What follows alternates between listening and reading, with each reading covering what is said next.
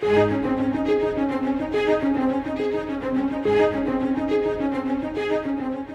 Lord Jesus had 12 original disciples, but those men were just the first of many more followers of Christ.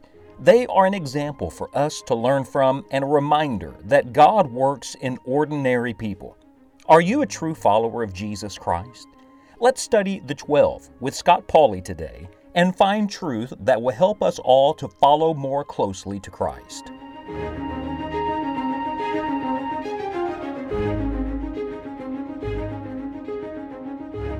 Who brought you to the Lord Jesus Christ?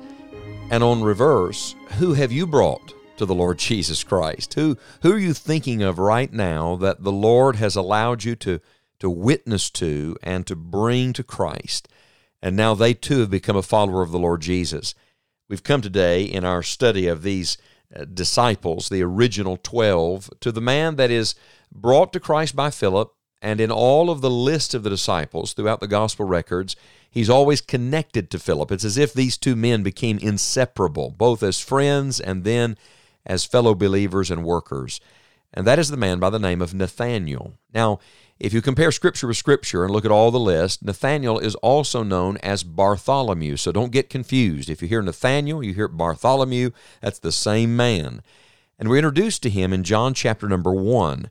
You remember that Philip has come to know the Lord as his Savior. And in verse number 45 of John 1, Philip findeth Nathanael and saith unto him, We have found him, of whom Moses and the law and the prophets did write, Jesus of Nazareth, the son of Joseph. And we talked about Philip's witness. I love this beautiful word, found.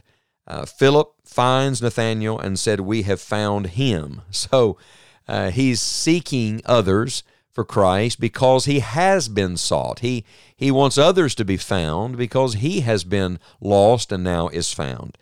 And the Bible says in verse 16, And Nathanael said unto him, Can there any good thing come out of Nazareth? And I still love Philip's response.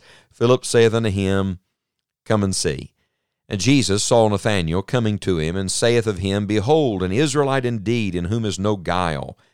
And Nathanael saith unto him, Whence knowest thou me? And Jesus answered and said unto him, Before that Philip called thee, when thou wast under the fig tree, I saw thee. Nathanael answered and saith unto him, Rabbi, thou art the Son of God, thou art the King of Israel. And Jesus answered and said unto him, Because I said unto thee, I saw thee under the fig tree, believest thou? Thou shalt see greater things than these. And he saith unto him, Verily, verily, I say unto you, hereafter ye shall see heaven open, and the angels of God ascending and descending upon the Son of Man. Now, this little brief episode that is described at the end of John chapter number 1 is really the most that we know about this disciple known as Nathanael or Bartholomew.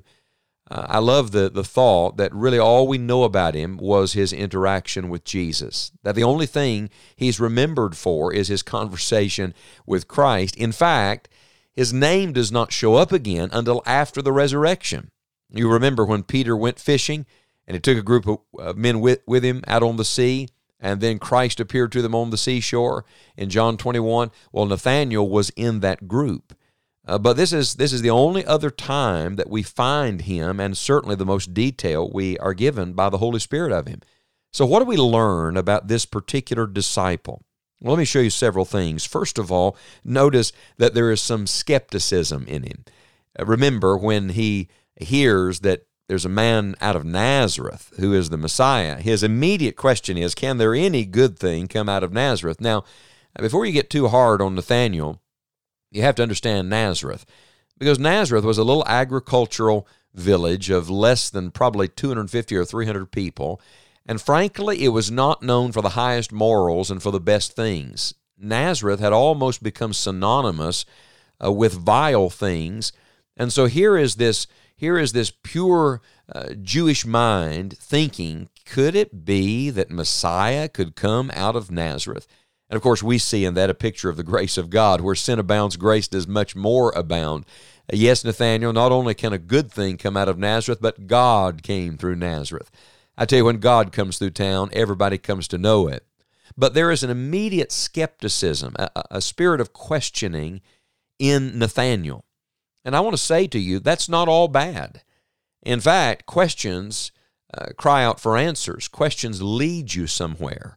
And Philip, of course, not knowing exactly how to answer the question, simply brought him to Jesus. He said, just come and see. Come and see the Lord Jesus for yourself. Come and hear him for yourself. Come to know him for yourself.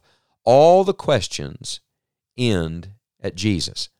In other words, we're living in a world filled with skeptics, filled with questions. What shall we do? Lead them to Jesus. What does this world need more than anything? It needs Jesus Christ. So first we see Nathanael and his skepticism, but secondly, notice his sincerity. Now, I'm not saying this. Jesus said this. If anybody knows a man's heart, Jesus does. In fact, another scripture says he didn't even need anybody to testify what was in man. He knew what was in every man. And the Bible says when Jesus saw Nathanael coming, he says to him, behold, an Israelite indeed, in whom is no guile. Not just an Israelite. That is his lineage. That's his family connection. But here, God goes all the way to the heart. He said, there's no guile in this man. He's a sincere man. There's no pretense. This man's not putting on a facade. He's real. I love this. Do you see how there is both a skepticism and a sincerity? Let me just say to you, people asking questions often are the most sincere people. So don't hate questions. No, questions serve as God's classroom. We must simply bring those sincere seekers to the truth and let the truth work in them. And when this man met Jesus for himself, the Holy Spirit of truth opened his eyes. Nathanael said to him, how do you know me? Where do you know me from? And Jesus answered and said unto him, before that Philip called thee, when thou wast under the fig tree, I saw thee. I love that word before. God is always previous. The Lord is always before. Before you ever sought him, before you ever thought about Jesus, he knew you. He saw you. He loved you. He drew you to himself. And so Nathanael responds in verse 49, Rabbi, which means teacher, thou art the Son of God, thou art the King of Israel. I'm going to tell you, he's come a long ways from can there any good thing come out of Nazareth?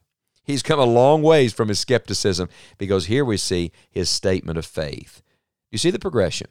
He's a skeptic, then he's a sincere seeker, and now he's giving this statement of faith. Thou art the Son of God, thou art the King of Israel. May I say to you, dear friend, today, if you have questions, take your questions to Jesus.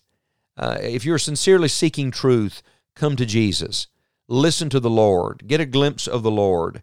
When you meet the Lord Jesus, you're going to discover exactly what Nathanael did, and that is he really is the Son of God. Oh, yes, he is, and he wants to be your King today. And the Lord Jesus, of course, took this opportunity to teach him something. He said, just because I saw you, you believe. But he said this, thou shalt see greater things than these. So the last mention we have in this passage of Nathanael is not just of him as a skeptic or sincere or even his initial statement of faith, but of what he was going to see. Jesus said, you're going to see greater things than these. In fact, in the next chapter, he's going to take Nathanael right back to his hometown of Cana in Galilee and perform his first miracle. He's going to begin to show him greater things. But ultimately, Jesus said, hereafter you're going to see heaven open and the angels of God ascending and descending upon the Son of Man. Maybe that was the Old Testament prophecy that Nathanael was meditating on under the fig tree. I don't know. But I do know this. The next mention we have of Nathanael, he sees the resurrected Christ in John 21. It was fulfilled. Jesus showed him much more. May I say to every follower of Jesus today, he not only wants you to have faith in him initially, he wants to show you greater things than these. Keep following, keep trusting, keep listening, and keep looking, because the Lord Jesus has greater things for all of his disciples.